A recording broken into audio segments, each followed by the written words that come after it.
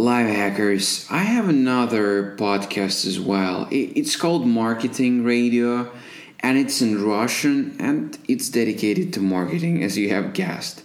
So recently, I had a chance to talk to Amanda Holmes. She is the daughter of legendary Chet Holmes, author of The Ultimate Sales Machine. For those of you who are far from business and sales, this is the guy who brought the business of Tony Robbins and Charlie Munger, Warren Buffett's major partner, to absolutely new heights. And his book is a national bestseller for many, many years. So far, you might be wondering, has the format of this podcast changed, and what does it all have to do with happiness? Once you listen to this interview, you'll understand that it's possible to live in a community of meditators, do your sadhana from 4 o'clock in the morning till 6 o'clock in the morning, and also manage a multi-million-dollar company. I truly believe that being in the world and also being able to meditate and be spiritual and be kind is something that's gonna become more and more the part of the new era. I believe that we need to live abundantly, but also see that this world is not only material, that there is much more to it. This conversation, this interview turned to be really different from everything I did in the past. So we talk about meditation and singing mantras with Amanda, but also we're talking about cold calls and other kinds of sales. I loved it, and I hope you love it too. Please meet Amanda Holmes after intro. Patterns of happiness are frameworks that always work. They are tools and practices that will bring permanent change to your life for better. We're not looking for temporary solutions. We change and transform. We practice what we preach, and we're gonna share it with you here. Be careful, because you can become seriously happier today. Good evening. Where are you now? I see lotus around you. Is it your home in US? Yes, I'm in Florida. Good, because you look really authentically Indian. Thank you for meeting with me. I'm really happy to have you with us today. Yeah. And I guess one of the reasons why we finally met is because I picked up this thing from Chad's book that follow-up is important and pitch-headed discipline. I texted you for the first time around middle of March, and then it's middle of June, but it finally happened, which is amazing. Good. Yes, follow-up is great. I'm sorry, I just travel all over the place all the time. How is it possible that a person who is following an Indian Guruji, who is deeply following the path, who is vegetarian or vegan, I'm not sure, Vegetarian, yeah. is also someone being in charge of a multi-million company, taking care of sales of billion-dollar company? Can you please advise how this all happens to be you? Where should I begin from? My father got ill. He was diagnosed with cancer, and previous to that, I was a singer-songwriter. So I was releasing records. I was going to one of the top music schools in the United States, and touring. And so my life was not marketing and sales. And when my father got diagnosed, I just put all of that aside and just said, let's find the cure. Let's find a cure. So we looked through all of these different alternatives, hundreds of different doctors, all the best in their field. So we did everything from light therapy, sound therapy, oxygenation therapies, people speaking tongues. I studied with monks. And then I had the biggest blessing of my life was meeting Guruji. And I ended up studying with her when it looked after my father's bone marrow transplant. Everything looked like it was okay. So I flew over to Singapore to study under her further, where she cured me of celiac disease. all Western doctors just say, don't eat wheat. That's the way that you can cure yourself of that illness. I used to go to the hospital if I ever ate a bread or pasta or anything like that. So she cured me of that while I was there in Singapore. And she teaches this whole idea that you really have to understand yourself. And when you understand yourself, anything is possible. And if we can release our own frames around what society thinks, what your family thinks, what your friends think, what you believe are your limitations, or just kind of letting go of all of that, letting go of the expectations and coming into acceptance, being in the now, and then making those decisions based on discernment from a true intellect rather than an emotional or a subconscious place. So my father, the doctors called and said, your father's passing away, you need to come back home. So I came back home, and 6 weeks later he passed. It was very close to my father, so it was a very big upset for me to lose him. And the thought of being a part of his business was not something I was interested in until I spent more time with our clients. I started to get to know them, and I saw, wow, we're really making a huge impact here. I mean, hundreds of thousands of businesses worldwide, have trained what we teach. So I realized that there was something really special. And it was definitely nudging from everyone around me, in particular Guruji, of just saying, this is something that you have to do. Stand up and stand strong and be confident. And it took a lot of inward journey and a lot of work on me and my own belief systems that I could do something like that. I'm 24 years old and everyone else is double or triple my age. And then following my father's 12 competencies for how to double sales. So I had this framework of working on myself, and then also working on, we have the fastest, least expensive way to double sales, or how to 9x your marketing reach just by incorporating education-based marketing, or the time management secrets of billionaires, all of these great tools that I was able to utilize through my journey. When this all happened, unfortunate event of your father's death, how long did it take you to transfer into this position of a CEO? How long did it take you to actually pick up these responsibilities and to learn everything?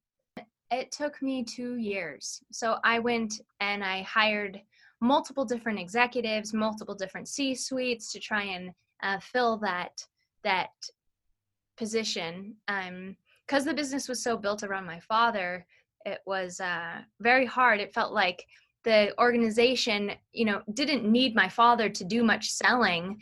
He'd been out of the day-to-day business for a long time. He had his sales reps who reported to their manager, who reported to that manager, and then all of the 12 different companies had their own president. So he really wasn't in the day-to-day. So nothing changed from that aspect, but it felt as though you try to operate your body, but you have no heart anymore. Where's the heart gone? And I think that was something that I was able to at least stand there and say, okay, I will put my heart into this. I will stand there and be the heart, and I feel that transfer of trust has happened over the last 7 years, where people now trust me. And it was hard at first, right? I'm so young. Here I am standing here trying to teach something. So at first I said, no, I can't teach. I can't be the teacher. Let me be the conduit that assists to have other people teach. So I was always interviewing different executives within my team. I was interviewing joint venture partnerships or other thought leaders in my industry, and building my credibility by picking great people that had great content.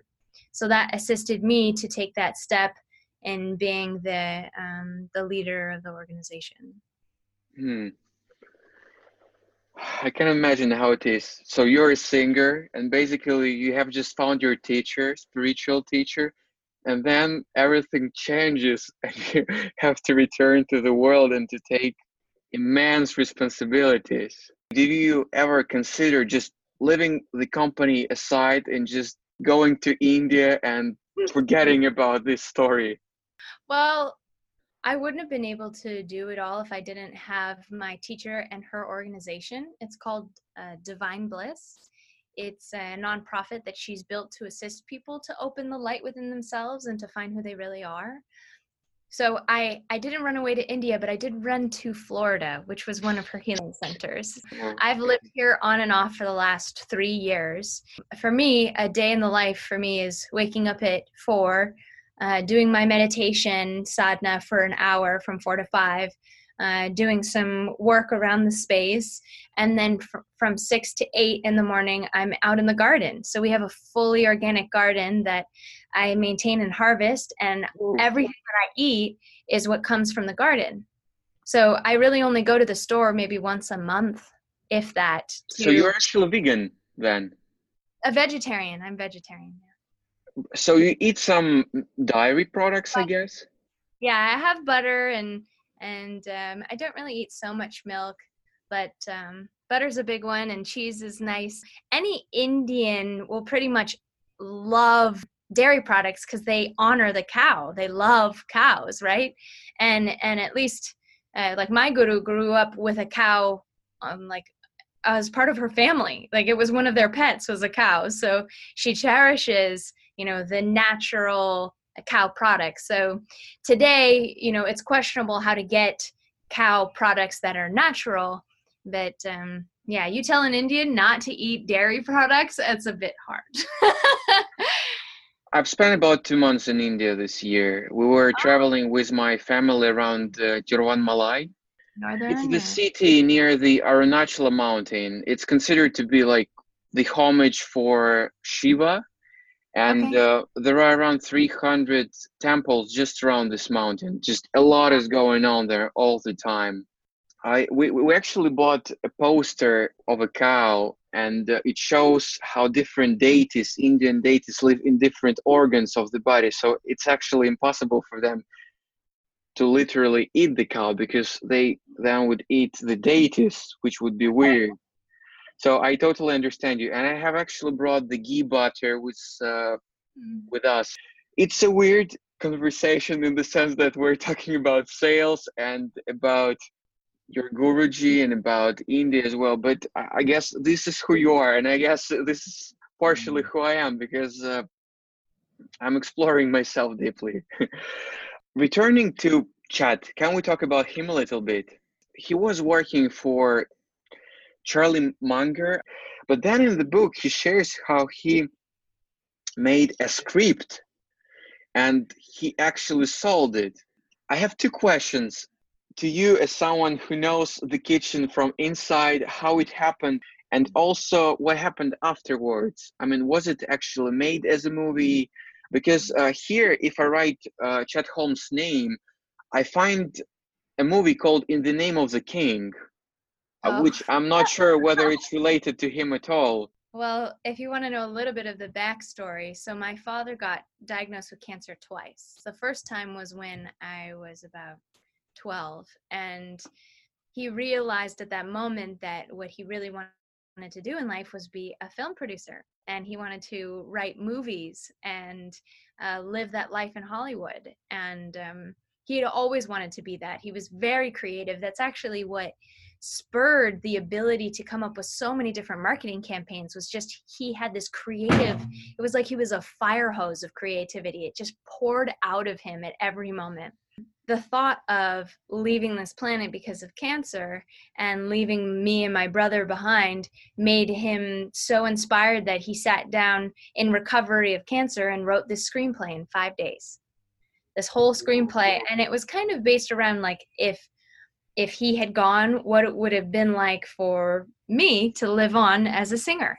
So the story is kind of based loosely around our relationship and what it would have been like. In his screenplay, they end up reuniting, and he had just been taken away from her. So, but he then, what got him to, it's really interesting.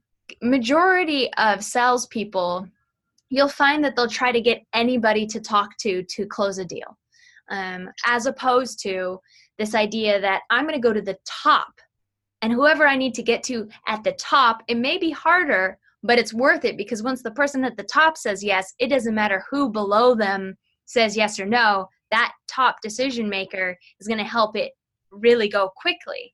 So that was one of the sales strategies that he used. And so when he was selling his screenplay, instead of just going to an agent, he went straight to the owner of every major film company. So he went to the owner of Warner Brothers, to the owner of Paramount, to the owner. I mean, I remember listening to the voicemails. He was like, listen, this is the owner of Warner Brothers, right? And I can remember, because it only took him a week to get to, I think, like 4 out of the 7 top studio heads on the phone. Well, because he's used to getting, I mean, he got 60 of the Fortune 500 on the phone. These guys don't really have so many people going after them, because they're usually not the ones making the decision, right? It's the lower tier people. So when he got them on the phone, even the head of Warner Brothers says, hey, man, you're like 5 levels too high. Go talk to one of my agents. And he's like, I'm telling you right now, it's the best script you haven't made yet. And he just pitched it. He pitched it so well that it ended up working out. And so it was bought, and it was, maybe like 15 years ago or so. And it was right in the time when LeAnn Rimes was really big. LeAnn Rimes was a big country star, and she was interested in the screenplay. And so it got written up in all the publications that it was going to be made with LeAnn Rimes. And then she ended up suing her label and her father, who was her manager. So that fell through. And then my father had to cold call again to the head of Warner Brothers to get it off the shelf and buy it back, because it had been shelved for LeAnn Rimes. Yeah, so he actually cold called twice to the top. So then he bought it back. Can I ask you a quick one? Did he need to pay more for buying it out, or was it more? Okay. Yeah. Okay. They paid him for the script, and then he had to pay to get it back. Wow. And then he made it as a play, because he wanted to prove to the heads that it was so engaging that a live audience would laugh. So he filled the room with so many people and got multiple studio heads in there to see it. And lo and behold, they watched it's one thing to read a script and wonder how people are going to respond. And it's another thing to be in the room and watching everybody tearing up and, moving away their tears and laughing hysterically. And we had 2 studios that were negotiating on it when he went into the hospital. So long battle. It is. But as of now, it's somewhere with you. Yes, I'm in the script. Yeah, it is. Okay, so Chad has no connection with In the Name of the King, A Dungeon Siege Tale. I think he was like an executive producer or something. He did something with them. I don't remember exactly what it was. Or he wrote a little bit of that. Okay. He also produced a zombie karate movie called This Vacation Bites. Funny. It's a great film. It only got indie. It never went out major to all of the theaters. It was just an indie film that he did. It's amazing. How did he get the top people from the companies answer his calls? Yeah, I mean, there's a lot of techniques, and that's some of the stuff that people still today come to us for, those cold calling techniques, because there's just no one better than my father on that. He was truly an expert. You're 60% of the way there if you just make sure that you have the right tonality and you gain their trust and respect. Majority of salespeople, when they're calling, you'll hear them go, hello, this is Amanda. May I talk to the head of blah, blah, blah? And all their intonation is going up. Whereas if you were cold calling and you're trying to get somebody very important on the phone that doesn't have a lot of time, you want to have the tonality as if you are a reporter, or, not a reporter, a detective or a policeman, where it's, hello, is this Dimitri? Right? You don't feel that that's a salesperson if everything's going with a tonality down, right? So if you're even listening, hello, is this Dimitri? Right? Because I'm about to ask you, is it the IRS? Is it the police? Right? So I want to make sure that, for me, I had to practice this a lot, because I talk a lot higher. But then when I make calls, I make sure that my voice is much lower to make sure that it sounds more authoritative. So even when I went up, it kind of took away from the thunder. Do you see that? How? Yeah, I hear it. It makes a huge difference. Just that alone, in the first 60 seconds, if you have a script that's very clear about gaining that authority. So for instance, we had a client that increased their sales by 700 million in 2 years. They were the largest home builder. I know. They were the largest home builder in Mexico. And when they would cold call a prospect, they'd say something like, "Hi, this is Pedro Gomez from Homex. I'd love to talk to you about buying a home." And that would be about it. And usually about 97% of the people that they would cold call would say, "A home? I don't need a home. Click." Right? So it was very quick to turn around. Instead, we changed their script to, "Hi, this is Pedro from Homex. Have you heard of us?" And it's not a yes or no, right? Or it's a yes or no that won't exactly hang up. It's like, what is this in reference to, right? So whether it's a yes or no, he would say, "Oh, well, we're the largest home builder in Mexico, and we've commissioned a study recently to find the top trends of what's going on in Mexico." And it was just artfully put together. I don't have it off the top of my head. I've been presenting it lately to some of our clients because it's such a great story, right? But it's that combination of tonality, but then also, instead of just talking about yourself, you're talking about something that's of interest to them. That's absolutely key, is you have to really talk what's of interest to them. So for instance, we had another client that sold high-end real estate. And instead of just talking about, "Hi, I have a luxury apartment, would you like to buy it?" They were $1 million secondary homes. So like your vacation home is $1 million condo in Dubai, which is a very small percentage of the population, right, that would want $1 million vacation home. So they were really going after Fortune 500 CEOs. And instead of talking about luxury apartments, instead they started talking about how wealthy CEOs have a higher rate of premature death and stroke and what you can do about it. So instead of talking about me, I talked about what's probably at the top of your head, which for every Fortune 500 CEO is probably balance. What's going on with my children? How has wealth affected my children? What can I do to assist them? Those are the things that are probably keeping a CEO like that up at night, of just, "Oh my gosh, I'm working too hard. I'm not getting enough sleep. This is causing me to have this happen and that happen," right? So it was talking to what was of interest to them. You're giving us some golden nuggets. Thank you for that. What I'm wondering about while I'm watching you, you are talking about the spiritual thing, and you're light like a feather. And then you're talking about sales, and you're immediately gaining this confidence in your voice, and you're becoming sharp like a knife. And it's just amazing how fluid you are in these things, moving from one to another. Oh, that's very kind. Thank you. Your Guruji, is she a healer? How would you describe what she's doing? I guess this would be the more proper question to ask. I would describe Guruji as the ultimate mother. She is the most selfless being I've ever met. A true saint when they have nothing to prove to this physical world. It makes no difference to them, because the only person that they answer to, right, is something much greater. So to have to appease the ego or to make them look smarter, or, none of that matters to her. What matters to her is watching people blossom and bloom and grow and evolve and raise their consciousness, or find a way out of their pains or sicknesses, because she teaches that every disease in the body is just a dis-ease of our minds. So if we can release the angers, the fears, the frustrations, the guilts, we can cure ourselves of anything. I mean, she helped me rebuild my stomach lining because of the opinions and the traumas that I had as a child. That's what created, I would stuff my emotions and I wouldn't show them. I would hold them in my stomach, which physically cut open my stomach. So I had massive allergy issues. Any food that I would eat, I would become allergic to it.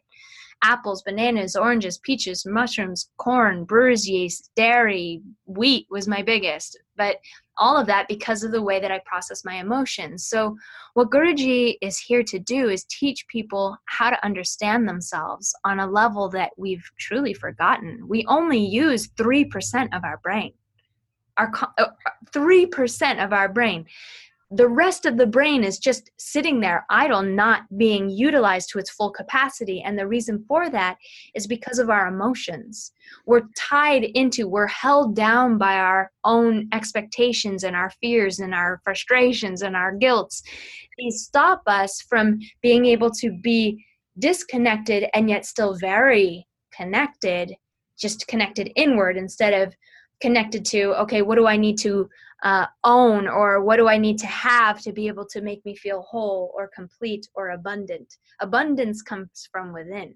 I've met plenty of very successful entrepreneurs that still feel lacking, that still feel, you can't take that with you, right? So she teaches how to uplift your consciousness and to use a bigger percentage of your brain so that anything is possible, so that you can connect to your true potential. There is no reason why I should have been able to take over this company and for it to still be here and running and alive and living that legacy. It's really because of the extraordinary assistance that I've had from Guruji to find that within myself and to truly be committed to being a conduit of light and love. That's my intention, and that's my prayer every day is, please assist me to be a conduit of light and love. To ground what you have just said, in regards to the issues that you had with your stomach, I totally understand what you're talking about, but just for some of the listeners, can you please give an example of something that was trapped in your mind? I mean, about guilt or maybe anger that was actually bringing these problems with the digestion system. And a lot of the time, it's not a conscious realization. It's something that we have subconscious, right? That we're not even bringing up to our conscious mind because we feel so shameful of it or so guilty of it. So for instance, or maybe for someone it's so trifle, or they got used to it so much that they just forgot about it. That's why I'm asking you, because maybe it will remind someone today of something they have forgotten, and maybe it will help their stomachs as well. Well, I think the best thing to help your stomach is to just live in truth. That's the best thing you can do. The more that you can live in truth and honesty for yourself first. And that's something that our world just doesn't promote or instill or teach, even starting with children. But that's a whole nother thing. For me, I had realized through the assistance of Guruji that I had blamed myself for my father's cancer. So he had been diagnosed the first time, right? And then months after, just very short time after his cancer, I started becoming allergic. So it took some time for my brain to process it and my stomach to process it. But then all of a sudden I wake up one day and I'm sick all the time. So I had held on to that guilt of believing. It's just like we had done one healing session where somebody believed that they had killed somebody because they accidentally lit a fire that burned down a home. And the truth is, they really didn't kill that person. That person just didn't get out of the fire. But the guilt that they held on to is what created disease in their body. Like a lot of women that have breast cancer, let's say, they may have a problem with their children. So this is a very motherly place, right? That chest, that's nurture. So you feel that you haven't been able to fulfill on your responsibilities as a mother, or being able to nurture the way that you felt you should have. Yeah, so every part of the body has different associations to your emotional energies. Mm-hmm. There was one thing Chad was speaking about in his book. He was talking about programming himself every night, that he recorded some things he wanted in his life. He recorded it with his own voice and he was listening to it every night. I wanted to ask how you see it from today, and whether you have used it yourself. Yes, of course. I mean, I feel very grateful. Any parent that's listening, I think it's crucial to be able to teach your children that they can accomplish anything, and it really just takes the decision to do it. So I can remember when I was a kid, if I ever said I couldn't do something, he'd say, "What's that called?" And I'd have to say, "Failure reinforcement." So I wasn't allowed to say I can't do anything. It was forbidden in our household. One day he decided to write down all the goals he thought that I should have, and he wrote them on my mirror and then taped it up on my mirror. So every night, he's like, every night and every morning when you're brushing your teeth, you're reading your goals, okay? Because if they're right in front of you, they're part of your conscious and subconscious mind to continually work towards them. Right before bed and right when you wake up, your brain waves are actually at a slower frequency. Science has been able to prove that because your brain waves are slower, they're easier to digest information and to take in information. So the best time that you can program your own subconscious and conscious mind is right before bed and right when you wake up. That's why, I mean, I'm sure so many religions have instilled, prayer before bed, because if you're going to bed in prayer, it's a much more positive energy. And I couple that today with what Guruji has taught me. She's taught me that if you sleep in positivity and you say, you make it very clear that as I sleep, I'm connecting to my higher self. I grant myself permission to wake up in positivity and abundance and jump out of bed ready for the day. If you can set that as your intention, that as you sleep, you're working through whatever blockages are in your life to open it up, then you wake up and you feel like, wow, I've had such a productive sleep. Because you're programming that subconscious, which, we're only using 3%, there's so much more there that can be utilized to be able to get through whatever emotional problems or physical problems. Just set your mind in motion that's what you're doing, is you're clearing whatever blockages there are, so that when you wake up, you're jumping out of bed and I think that's another reason why. So I meditate for an hour before I go to bed and then an hour when I wake up. And that really makes a dramatic difference for me. I don't know if everybody can do that, but it's a huge. That's pretty much intense. 1 hour, 2 times per day. It's quite a lot. Yeah. In the sense that most people say that they don't have time. How do you manage your day? And is there any specific reason why you wake up at 4? Because I know that Kundalini yogis wake up at 4 and they have their own routine at that time. So from 4 to 6 a.m. is the most auspicious time of the entire day. It's the time when darkness starts to fall and light emerges. So it's a transition time. And at that time, when you're awake at that time, you'll notice that it's just so much quieter and peaceful. And it's very powerful time, the most powerful time, like I said, in the entire day. You'll notice if you meditated at 6:10 and then one day, see how much of a response you get. And then if you meditate at 4:10, it'll be maybe double, even triple the impact because of that time frame. And what kind of meditation is it? Are you concentrating on something in particular? Or is it different every day? Well, I'm lucky enough to have a group. Divine Bliss is really a beautiful community and family of people that are upholding that, wanting to have that kind of practice. And I wouldn't be able to do it without them and Guruji guiding that. So I'm very grateful for that.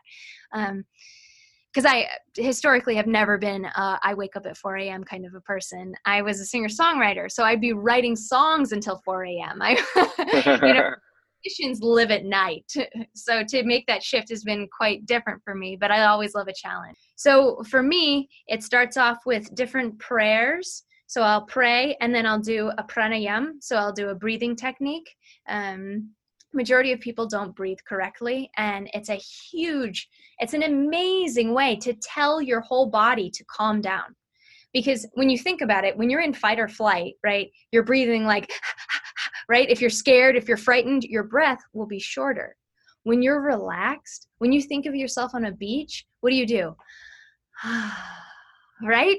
And it's signaled by your breath. So why wouldn't you signal your entire nervous system and your brain to calm down by taking long, deep breaths. So I'll do that. And then I'll use a mantra meditation. I'll do some chanting. I find that Guruji has taught me that it's way more powerful to be able to use the sound of your own voice to calm the chatter in the mind. Because a lot of people, if they sit in quiet and think that they're meditating, a lot of the time our monkey mind just gets louder. And that's not meditation. Yeah. I've been organizing for Deva Premal and Miten for like 3 years, and I also been in contact with Krishna Das. How loud do you sing? I love to chant loud.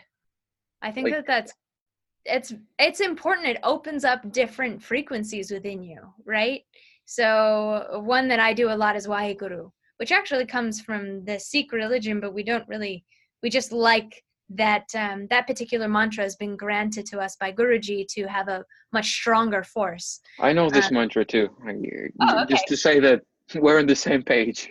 Okay, good. So, and the first verse is lower. So, Waheguru, Waheguru, Waheguru. So it's calm. And then the higher one is Waheguru, right? So if you're coming from that place of the lower diaphragm and letting it all out, that's actually assisting the energies from the bottom of your coccyx to rise up as the Kundalini would, right? Is from the bottom of the coccyx up through your chakras to the top, because you want to open up your crown chakra to open up that lotus. So it's important to be able to really project that sound, especially oming too. I find that, man, I just kind of let it go wherever it goes. In singing, it was very hard at first because I wanted it to be controlled and I wanted it to sound good and I wanted it to be perfect. And then that really came crashing down when I started chanting around people that don't care and sing very off and have no melody whatsoever or timing at all. So I really had to let go of that and just realize that the whole point of why I'm doing this is to connect to a frequency and find myself immersed in a frequency. So when I started thinking about the frequency, whatever I felt, if I wanted to open my heart, I'll belt it as loud as possible. I got to open that heart, right? Just going a little bit backwards. In one of the interviews of Tony Robbins, he was sharing that he was doing something with Shad. They had one company together. Is it right? He did life coaching, and he wanted to get more into business coaching. And my father and him had worked together on and off over the years. And my father actually increased his lead generation by absurd amounts. My father even worked for free to prove himself. I'm like, he said, I'll prove myself, just wait. And he flooded Tony's sales team with so many leads, they didn't even know what to do about it. And, increased a lot of business for him. And he said, okay, this guy is the real deal. So they got together and they created a seminar called Business Mastery. So it was 5 days of business techniques, and so it was Tony and my father, and our company.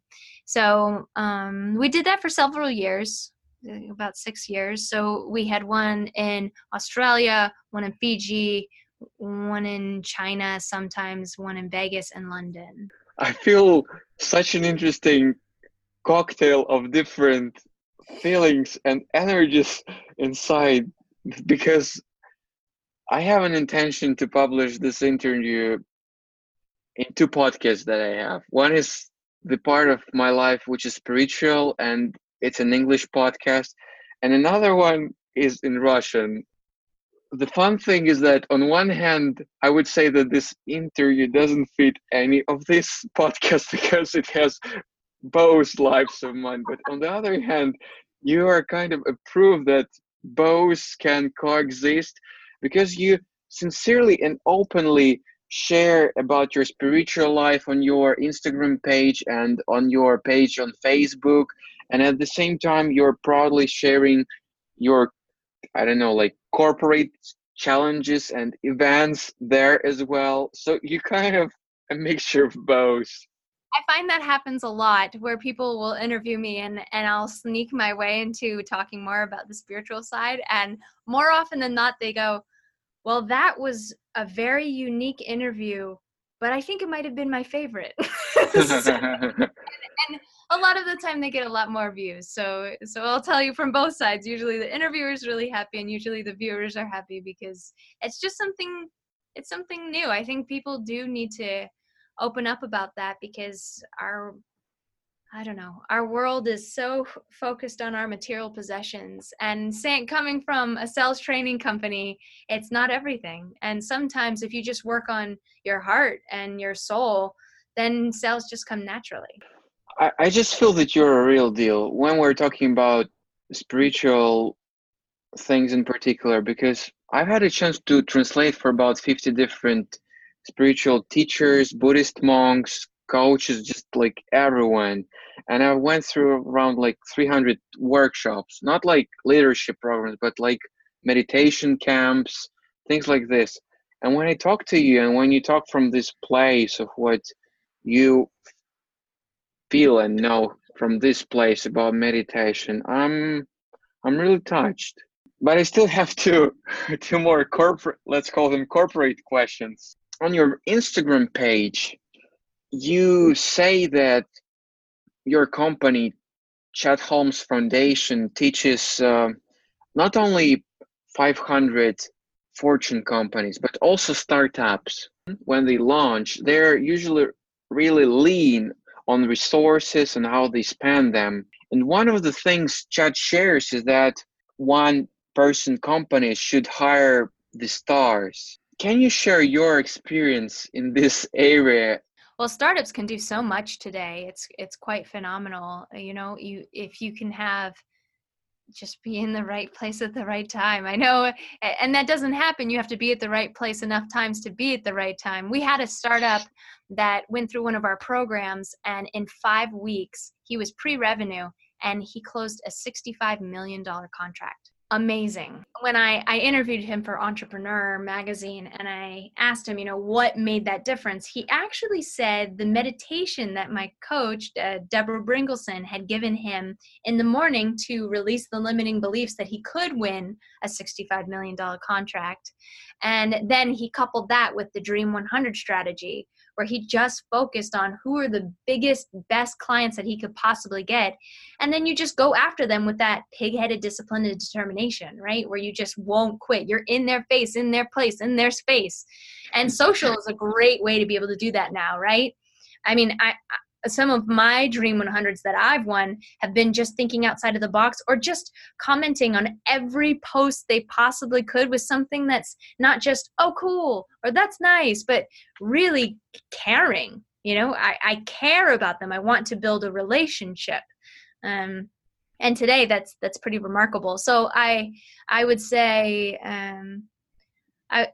there's a lot to cover on that, but I would say if they read The Ultimate Sales Machine, that might help them get a little bit quicker. Mm-hmm. If you do a Dream 100 strategy, that's the fastest way to generate some real business. But you confirm that it's possible to hire a superstar even low on budget. Yeah, if you show them the route of how to generate a good living, right, then anything is possible. You just have to make sure that you have that commission structure where you're really rewarding those superstars. Your last post on Instagram is with Panasonic. Oh, yeah. And you wrote something I didn't really understand. You were writing that they're buying core stories. What does it mean? Chapter 4 talks a lot about it. That's the how to make 9 times more impact from every move you make. And it's all based around education-based marketing. So a core story assists you to become number one in your market. It assists you to, instead of talking about just me, my product, my service, you become an expert on the industry because you have this knowledge of what's going on. What are the trends happening in over the last 30 years in your industry? Maybe some of the plights or the difficulties that your prospect might be having. For instance, right, if we go back to that luxury apartment example, when you think of a Fortune 500 CEO, what is keeping them up at night? How can you be valuable to them? When we did the research, we found, well, health is really one of those number one places where you can talk to them about it and they'd be interested, as well as their family life. So your core story would involve, okay, who exactly is your prospect and what can you teach them? What can you show them? What can you educate them on that will gain that trust, rapport, respect, where they like you enough and you're now at a place of authority because you're educating them, as opposed to just, hey, will you buy from me? Will you buy from me? Can you please buy from me? Can I talk to the person that might buy from me? Right? It's not about me, me, me, me. It's, I'm coming here to add value to you. I am valuable to you. Everything that you need to know, come to me. I will give you the answers, right? So core story really makes you that authority figure, and it helps you to win business without necessarily have to pitch yourself, because in a properly done core story, as you educate your prospect, it gets to the point where they've decided they want to buy what you have to offer because of your education. You've led them through a logical conclusion that they need what you have to offer. And maybe you haven't even told them that that's what you offer. It's just the education is in such a way. That's really valuable. Thank you. And it's a great place to end our conversation, in the sense that that's the place where the spiritual actually joins the corporate, the sales, because you make your sales heartful. You bring value to your customers, to your clients, and that's amazing. I wanted to ask you one last thing, and it's actually to end our conversation today. I hope it's not the last one. What your organization does today, and at what stage the people can actually contact the foundation to get on track and study more, learn new ways, and make their companies even more profitable? Well, if anybody wanted to get our 3 major core competencies for doubling sales, they could just go to chetholmes.com, and you just put in your name and email, and it's 3 videos. They're wonderful, and we give that away for free at chetholmes.com. And then the next step I would say is, if you don't have the book, I mean, that's only $12, and it is a wealth of knowledge. So at any level, you can really get that. And then after that, if you ever decided that, I really want to take my business to the next level, maybe I'm stagnant, or I know that if I had a coach, someone would be able to assist me to get there faster. Studies show that, oh man, I don't have any of my stats off the top of my head. I just pulled them though, of how powerful it is to have that mentor or that guide that's already been there and already done it. So before you're about to step in that pothole or fall off the cliff, they stop you beforehand, right? If you wanted something like that to help guide you and make it faster, better, smarter, right, to grow your company, that's something that we can assist with. As well as Core Story. That's a great place. Is we do research on your industry, on your target demographic, and we build out this presentation, this education, this hub for all of your material that your sales and marketing can use to generate more business. So that's something that we offer. And we also offer online training. Thank you, Amanda. And I will also ask you for the link for the work that your Guruji does and how people can discover more about her work. Yeah, you can go to hellosoul.org. Soul, like spirit, yeah, something soul. inside soul. Okay. Yeah. Amanda, I really appreciate your time, and I really appreciate your conversation. It was really warming for my heart. How was this conversation for you? Have you learned anything new? Is there anything you want to share with us? Please contact us on Instagram, on our page, Happiness Patterns, or via email, info@happinesspatterns.com. If you enjoyed this interview as much as we did, please rate us and leave review on iTunes. You will hear from us next Saturday.